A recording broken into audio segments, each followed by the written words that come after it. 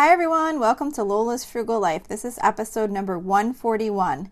Today we're going to talk about tips for managing your digital photos. So please stick around for a few quick words from our sponsor and we'll get right into the show. When you need mealtime inspiration, it's worth shopping Kroger, where you'll find over 30,000 mouth-watering choices that excite your inner foodie. And no matter what tasty choice you make, you'll enjoy our everyday low prices, plus extra ways to save, like digital coupons worth over $600 each week. You can also save up to $1 off per gallon at the pump with fuel points. More savings and more inspiring flavors make shopping Kroger worth it every time. Kroger, fresh for everyone. Fuel restrictions apply. Okay, so today I wanted to talk about tips for managing your digital photos. But before we get into this topic, I wanted to share my frugal tip of the week, like I always do on my topics that aren't necessarily a frugal topic. So my frugal tip for this week is, if you haven't already, to consider trying out cloth napkins. I have shared this tip before a while back, but, tips are going to have to start repeating. How many frugal tips can I really have? There's only so many different things I could think of. So, but this one has really saved us a huge amount of money. Not a huge amount of money, but, it's definitely saved a lot of money. We used to buy so many paper towels. It was ridiculous. I felt like I was constantly buying these big packages of paper towels at BJ's. And when I bought the cloth napkins, I still do buy paper towels, but it has really, really cut back. I'm probably the most strict, I guess, about pretty much just using the paper towels only when I really need to use a paper towel. Like if there's something gross that needs to be wiped up, or something that you wouldn't want to use a cloth napkin on. My kids aren't as good, but they do use the cloth napkins, and it's really saved a lot of money. If we have company over, I still will use regular throwaway napkins, because the cloth napkins, at least in my house, they do get stained and stuff like that, because we're using them every day for everything and meals and everything like that. So they're not what you would want to necessarily use for company, fancy napkins. But it definitely has saved a lot. So if you haven't tried it, consider it. Maybe at least you can replace some of your paper towel and napkin usage with the cloth napkins, and see if it helps you save some money. So, okay, let's talk about photos. So for a lot of people, even just the thought of digital photos can feel overwhelming, because a lot of us have so many digital photos. They're all over the place. They've been left on different older computers, and they're just kind of like this project that needs to be dealt with, and sometimes it can be enormous. You might have photos on your phone, on old cameras, who knows where. So the first step in trying to manage these digital photos is to take the time and get all of your photos into one location. And once you've decided that location is where you're going to store your photos, it's really important to stick to that. So maybe that place might be a laptop or a hard drive, a desktop computer, whatever. It doesn't have to be a laptop, but some type of computer or a hard drive, or some type of other device. It could be an iPad or whatever. Whatever it is, though, you want to make sure it has a sufficient amount of storage to keep all your photos. That's why usually a computer winds up being the place. But the important thing is to identify one location and then keep that the location, unless for some reason you need to update that computer or something like that, replace it. But then in that case, you would want to relocate everything to the new location, and then that would be where you always make sure all the photos get downloaded to, going forward. So once you have everything in a central location, then you want to start sorting through and having some type of naming convention. So some people suggest doing it by category, and of course, very common is by date. I do it by date, and I'm not the expert photo organizer. I'm actually still in the middle of sorting through my photos too. I do have them. I've gotten past the point where we do have them all in one central location, and we have one laptop that we always save them on. And I pretty much have most of them sorted by date, but I'm still going through and deleting photos that were bad and things like that. But anyway, the naming convention. So you want to pick a way that you want to store your photos. Do you want to do it by category or by date? So I do it by date because to me, categories seem overwhelming because I definitely start to overthink things. Like for example, I would be thinking, well, if this pet photo was taken on a holiday, is it a pet photo? Does it go in the pet category or does it go in the holiday category? And I would start to question myself and then think, well, how would I know? What if I put it in the wrong place and then I'm looking for it somewhere else? So I definitely don't do it by category, but that is a suggestion. Some people might prefer to have things grouped by vacation, by birthday, things like that. So you just have to choose what method you're going to use and then stick with it. If you do decide to categorize by date, it's best to use the numbers, like numerals, rather than use letters. Like you don't want to spell out like November or December 2020. You would want to put like 2020-12. And then for when you get to January, you'd want to do like 2020-01, so that each folder is like a 4-digit year and then a 2-digit month. This helps everything sort by date order rather than having it sort by the name of the month alphabetically, because then it makes things more difficult to find. And then you'll end up with like November 18, November 19, November 20. You're going to have this weird sorting of your photos. So it's best to use the actual numbers if you're going to do it by date.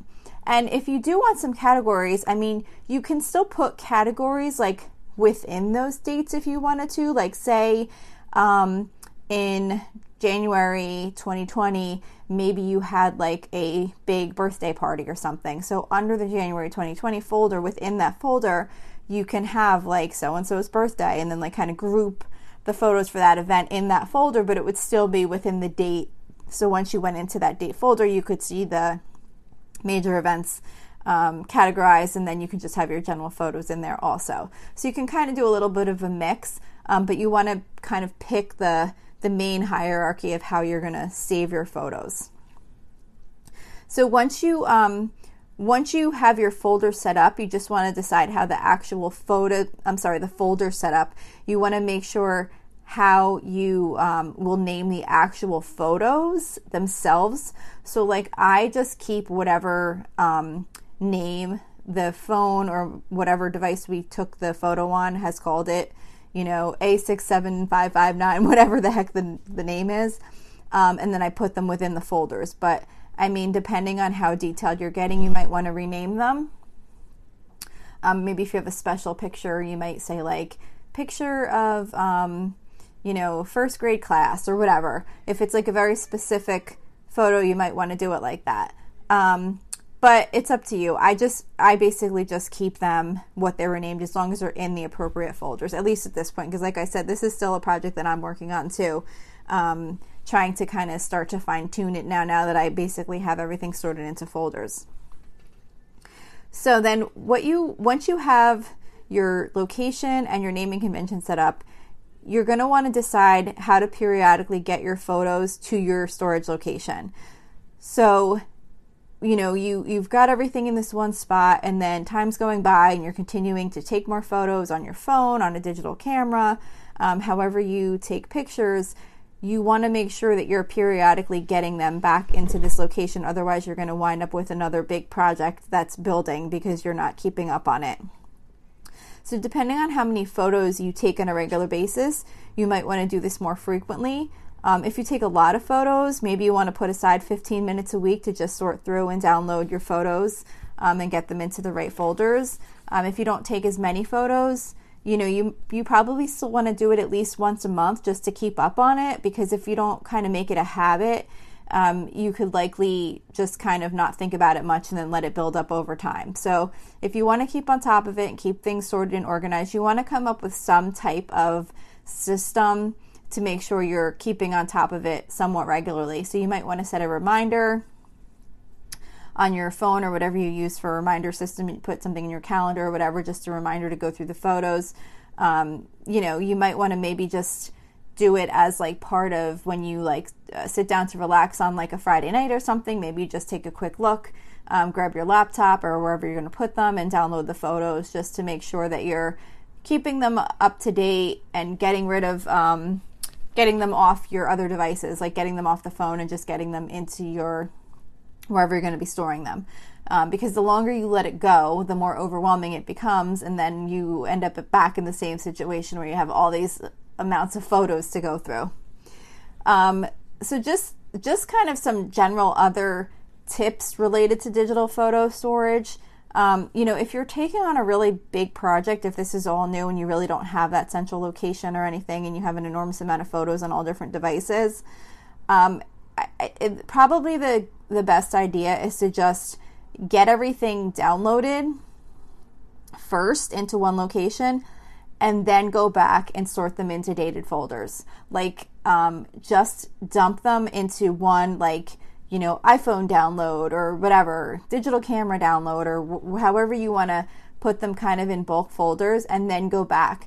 Because if you start sorting them by date and you have this enormous amount and then you stop because you just don't have time to finish it, then the next time when you go back to start again, you're going to have to figure out, where did you leave off? What folders did you create? Where some of the pictures are here, some of the pictures are there. So you don't want to create more of a mess than you already, you already have this big project to work on. So you want to keep it easy. So the most important part, if you have an enormous project, is to just get all the photos in one spot, and then from there start pulling them apart and sorting them into the dated folders.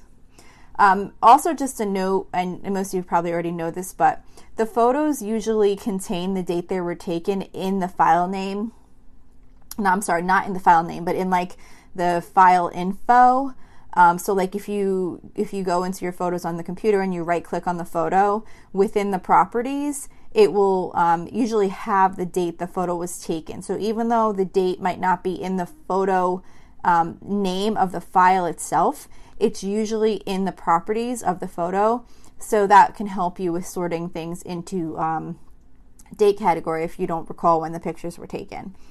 Another tip is to just really try to delete photos that you don't need, like right away, like as soon as you've taken the photo. How many times have you taken like 4 or 5 photos of the same thing to make sure you get the best shot, and then you have like pretty much 4 or 5 photos of the same thing? So if you can, as soon as you take those photos, try and just sort through them real quick and delete out the ones that you know you're not going to want. Just keep the best one. It'll save you time later in having to go through and sort and organize all those photos.